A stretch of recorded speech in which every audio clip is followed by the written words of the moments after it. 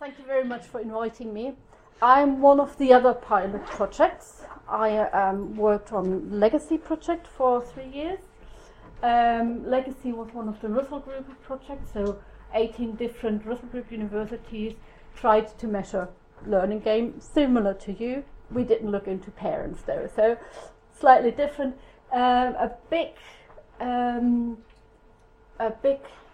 area that we looked into was employability, and this is why I'm here. This is the question that I'm asking here. Are we actually producing employable graduates?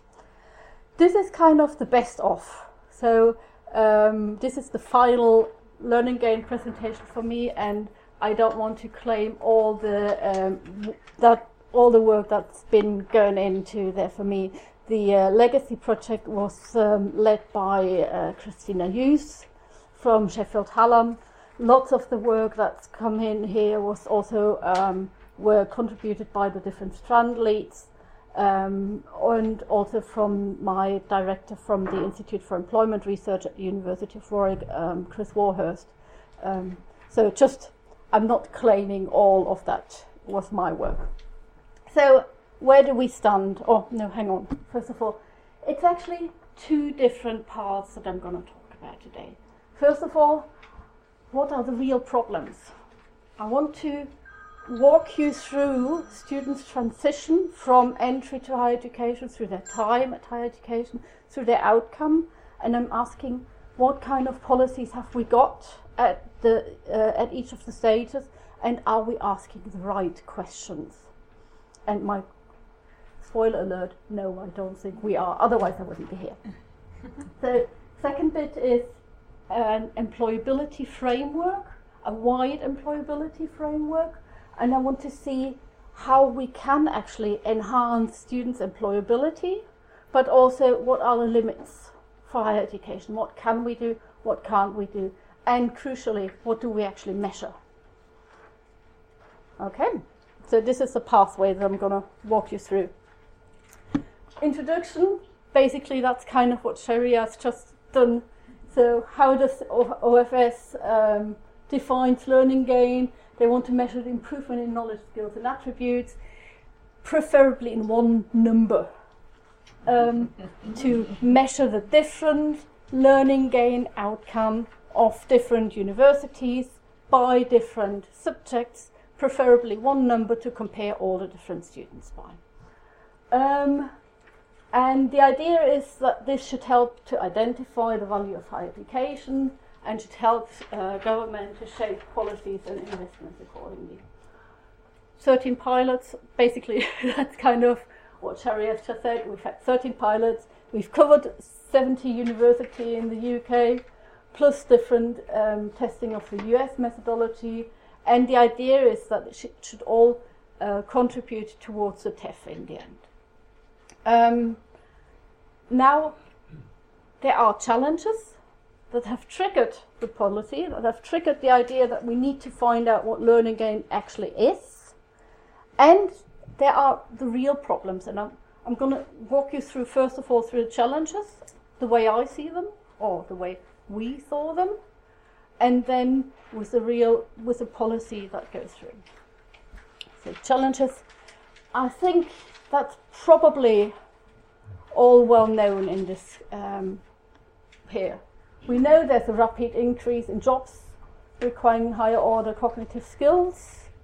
We know that there are highly diverse higher education institutions and body of students. So while studying, say, 20 years ago was an elite outcome, today we've got masses of students in higher education. Then there's a global market for higher education. Our education has become a commodity that we sell. So how does that all have implications on their learning gain? And there's a need to acknowledge teaching excellence for higher education stuff. There's this big anecdote that because I'm getting quite I know this is, I don't agree with this anecdote, just to say that before, but because career progression is always measured in publications. Teaching is not really of importance to higher education staff. So higher education staff will concentrate on their research, try to publish as much as possible, and no one really cares about the students. So this is also the background for the whole idea of what actually goes on at higher education. How can we measure what we all do for students? Okay. And some financial challenges. We've got rising costs for government. We've had the withdrawal for public funding. We've shifted the costs to learners. We're now, of all OECD countries, the country that's got the lowest state support, financial support, of all OECD countries. This has led to two value for money considerations. For government, do we actually deliver for our customers? And who are our customers? Are they the students? Are they employers? Don't really know. But also for learners, the customerization of learning experience. This is actually from my boss. From being a gym to a bakery, his idea was, or his that higher education is like a gym. You pay for it, you'll get a personal tutor, you can use the facilities, but you've got to spend the time on the treadmill. Okay? You've got to put the effort in. Whilst, isn't it also that we're becoming much more like a bakery? You go in and you buy a cake. Okay? So, is that really the case with the customerization? Or are we able to keep our gym-like status? And the bridge between the two, the challenges and the policy, is what really is crucial. And this is where I'm coming to now. So I'm going to walk you through the pathway of students. So first of all, we'll start with the supply. This is the old strong policy. So we've got lots of students coming in. We're trying to encourage students to go into higher education. The question is more like, are they actually capable of studying on a higher education level? So that's the questions that we've asked. But with all that supply, with all the knowledge that we're producing, quite a few of my colleagues in the meanwhile question if we're not oversupplying, if we're not producing too many graduates for the jobs that there are. Then, here the process. This is where learning gain comes in. This is a new-ish strong policy. This is kind of what goes on at higher education. And we've kind of called it a belief in magic. It's kind of the magical dust that we sprinkle over the students to, take them on, they're trainable, and then afterwards they've got the graduate skills, they're graduates. So, but actually what goes on in between? So this is where learning gain comes in. And these are the areas where we're asking questions. What we think is neglected is actually the outcomes and the demand. I want to focus first of all on the demand, even though the outcomes come first, but I'm going to move on with the outcomes, so it kind of makes sense. There's actually little understanding what employers really want from graduates. We've got the graduate skills, transferable skills. I can tell you two different anecdotes that tells us how little we actually know. One is based from the US, and it was a research undertaken in, I think it was Los Angeles, could also be San Francisco, one of the big Southern American cities. And they've asked employers what the most important skills their graduates, their applicants should have was. So, question to you, what was the most important skill? What do you think the employers there said. Teamworking, interpersonal skills. Teamworking, interpersonal skills, no. Problem solving. Communication. No. Critical thinking, communication, no. Problem solving. No. Problem solving. Following instruction. Motivation. Motivation, no. No. Following instruction. No. Arriving on time. Arriving on time, kind of gets there. No, the response is actually to remain drug-free. So, I'm not saying that this applies for the UK as well, but I didn't even know that this was a skill, but never mind. So just one anecdote that shows you how little we actually know. Then the other one is, you've probably heard of these figures that 70 to 80% of all employers don't really care about the subjects that graduates have studied. I see nodding. Okay, I've always was, quite curious about this figure. 70 to 80%. It's kind of really high, and they're really not interested if I've studied history or engineering. I mean, this is a lot of time that I spend. It's lots of skills and knowledge that I built up, and 70 to 80% are not interested. So I've heard that figure a lot, and I've managed to find out where it actually comes from. It's from the Institute for Employment Studies, and it was a proper survey that I've conducted, but it's absolutely correct. But it was a survey conducted of graduate employers.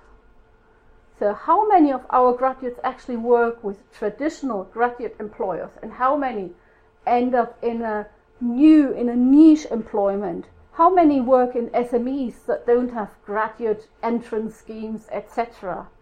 And they're not included in that figure. So this is just two anecdotes that should tell you that we actually know very, very little about the demand. We don't really know what employers really, really want. Okay. Now I've jumped this hurdle because this is what I'm going to move on to. Outcomes. We've got really weak measures about outcomes. What we usually measure with a DELI is, where do they work? Have they got a graduate job? Have they entered further study? And that's it. Okay? So this is what we measure as an outcome. We measure if they're employed, but we're not measuring if they're employable. And there's a huge difference between both. And I'm gonna focus on this difference basically for the rest of this presentation. So, employability. What is employability? It's this term that always and always and always turns up, and no one really knows what it is. Just how employable are African graduates in their countries, or research UK's worst law schools for employability. What makes psychology and geography grads the most employable? We've actually got a response here about what it means. I'm not sure if you can read it, but it says here, we asked our experts why they thought geography and psychology graduates were found to be the least likely to be unemployed. So, employability is to be the least likely to be unemployed? I expect more from higher education. I mean, maybe it's just me, but Leeds ranked third best in UK for student employability. Don't know how they measure that.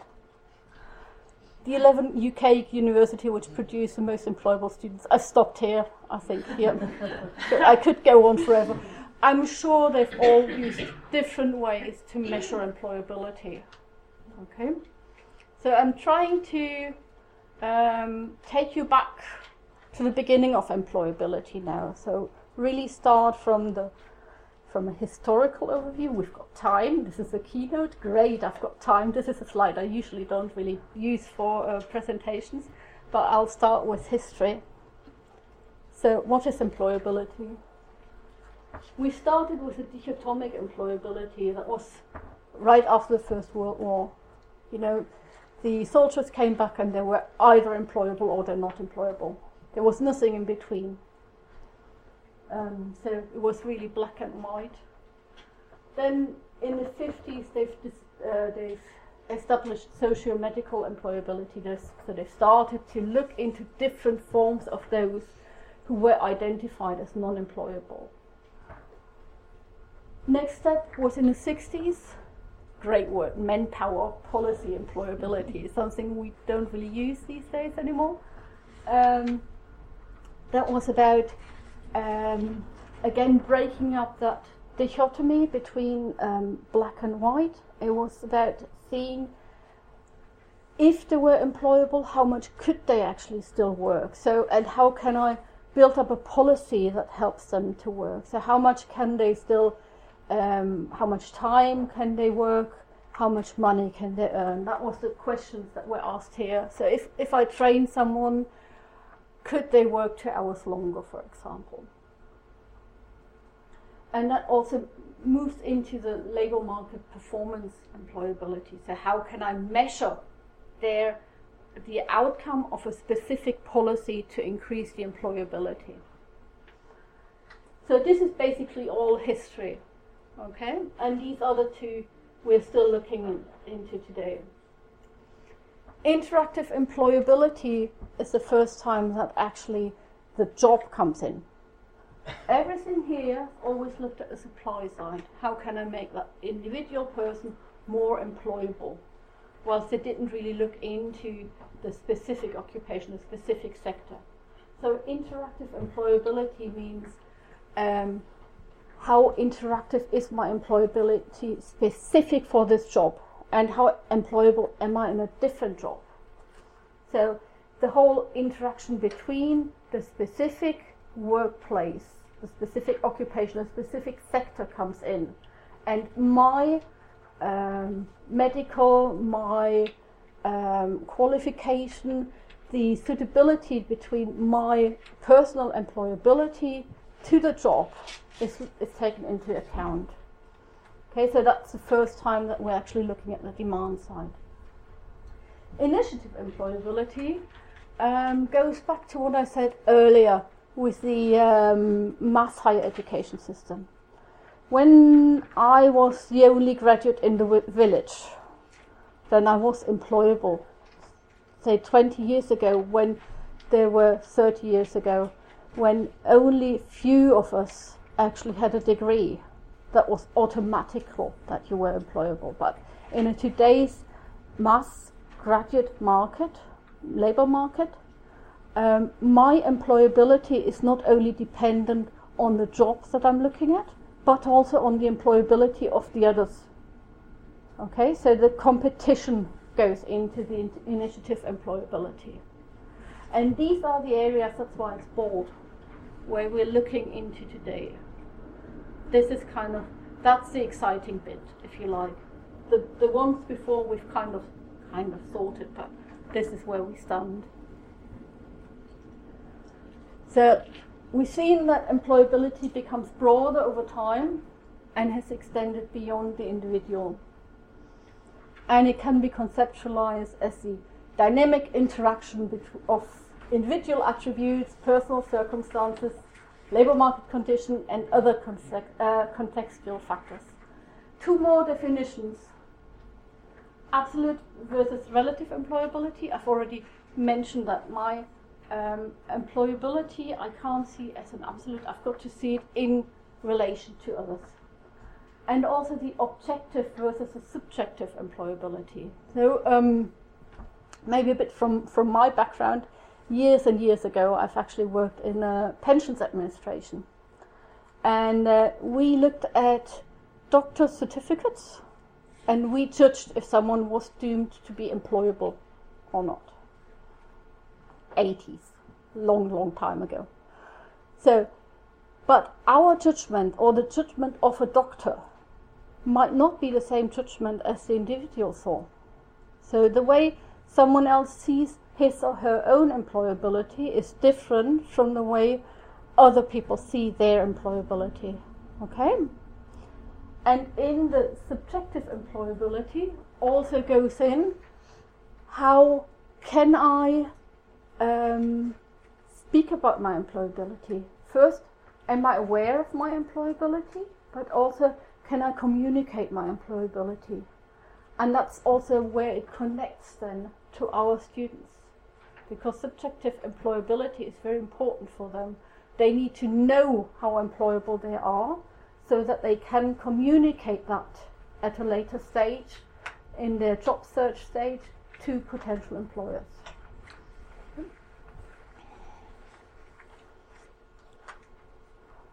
I like that picture.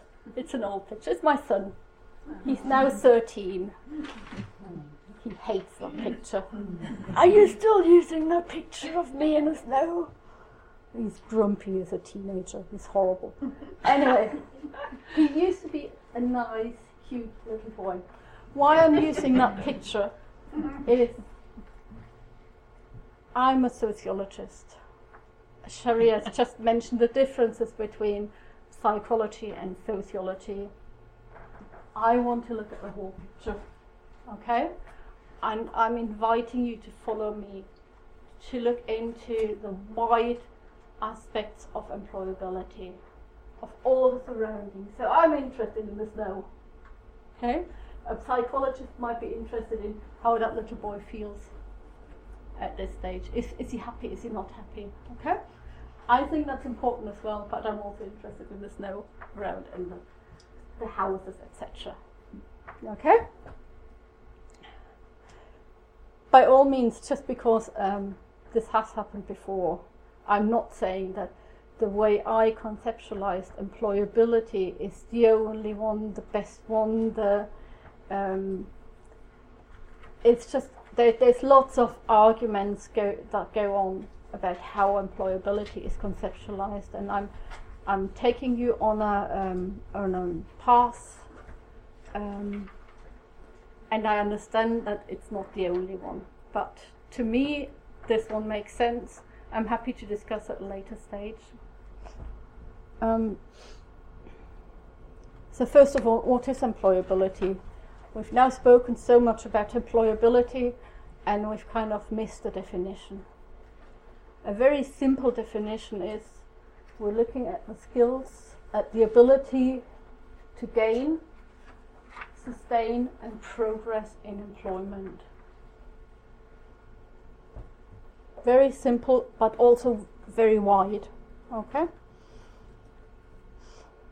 And it helps us to include both. We're including those in employment, we're including students, we're including those who are currently unemployed. We can look at everyone's employability. If you want to, we can use that framework later to discuss your individual employability. And just to remind you, employability is not the same as employment rate. Employability as a narrow framework is often a psychosocial construct, looks into identity, adaptability, and social human capital. I'll just go through that quite quickly. So that's the wide framework of employability. And it's based on 4 different aspects, factors. So we'll start with the individual aspects. If I use that framework in a workshop, I usually ask people what they think is employability. And then we do lots of post-it notes. And most of people come up with skills, ability, knowledge, etc. And by all means, this is employability, no question about it. And it's also quite clear that this is what usually comes up when we do that in a higher education setting, because this is what we're trained for. This is what we are training students. We're giving them knowledge, we're giving them skills, we're hoping to give them the right attitudes. So, and this is all in the individual aspects. Okay, but we tend to overlook that there's more to employability than what we can do as a higher education. So let's look into the individual aspects. Basic soft skills, subject-specific knowledge, skills and attitudes. Employability skills. Employability skills are usually the transferable skills, the skills I can use, I can transfer from one employer to the next. Kind of everything that's not subject-specific skills, if you like. I've already mentioned the subjective employability. How able am I to, how much do I know about my own employability, but also how able am I to communicate my own employability? And finally, adaptability and mobility. Mobility is the easier to explain. It's how capable am I to move to a different part of the country if my job is available there. Adaptability refers to my ability to change my skills, my knowledge in a changing workplace. So we all know that the jobs we move into will change over the course of time, say by technological changes, etc. So how capable am I to adapt to a changing workplace? So this is kind of a summary of what constitutes of the individual aspects of employability. But like I said, there's 3 other aspects. We've got the individual circumstances, the work culture that I'm in, how much training can I get, how aware is my employer of my training need, which ways are available to check what I need, how can I move on, regional factors, how is that different within different regional areas, which networks have I got,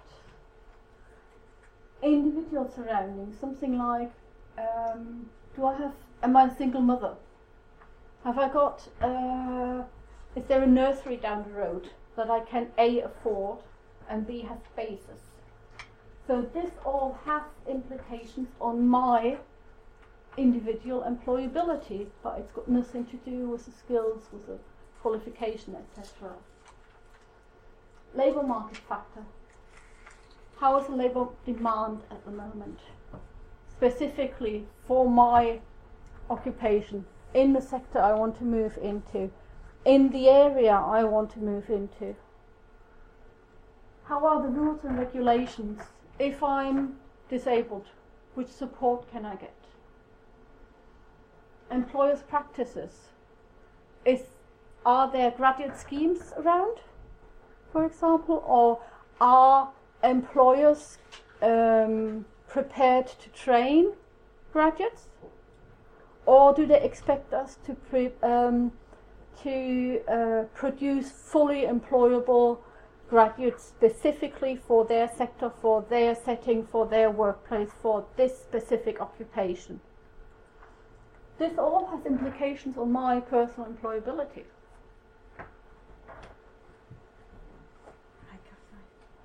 Oh gosh. Okay, we'll skip TIF. Enabling factors.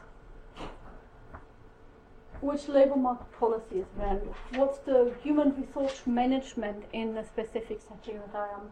And crucially for us, is the University Career Service. What do they offer? How can they support me?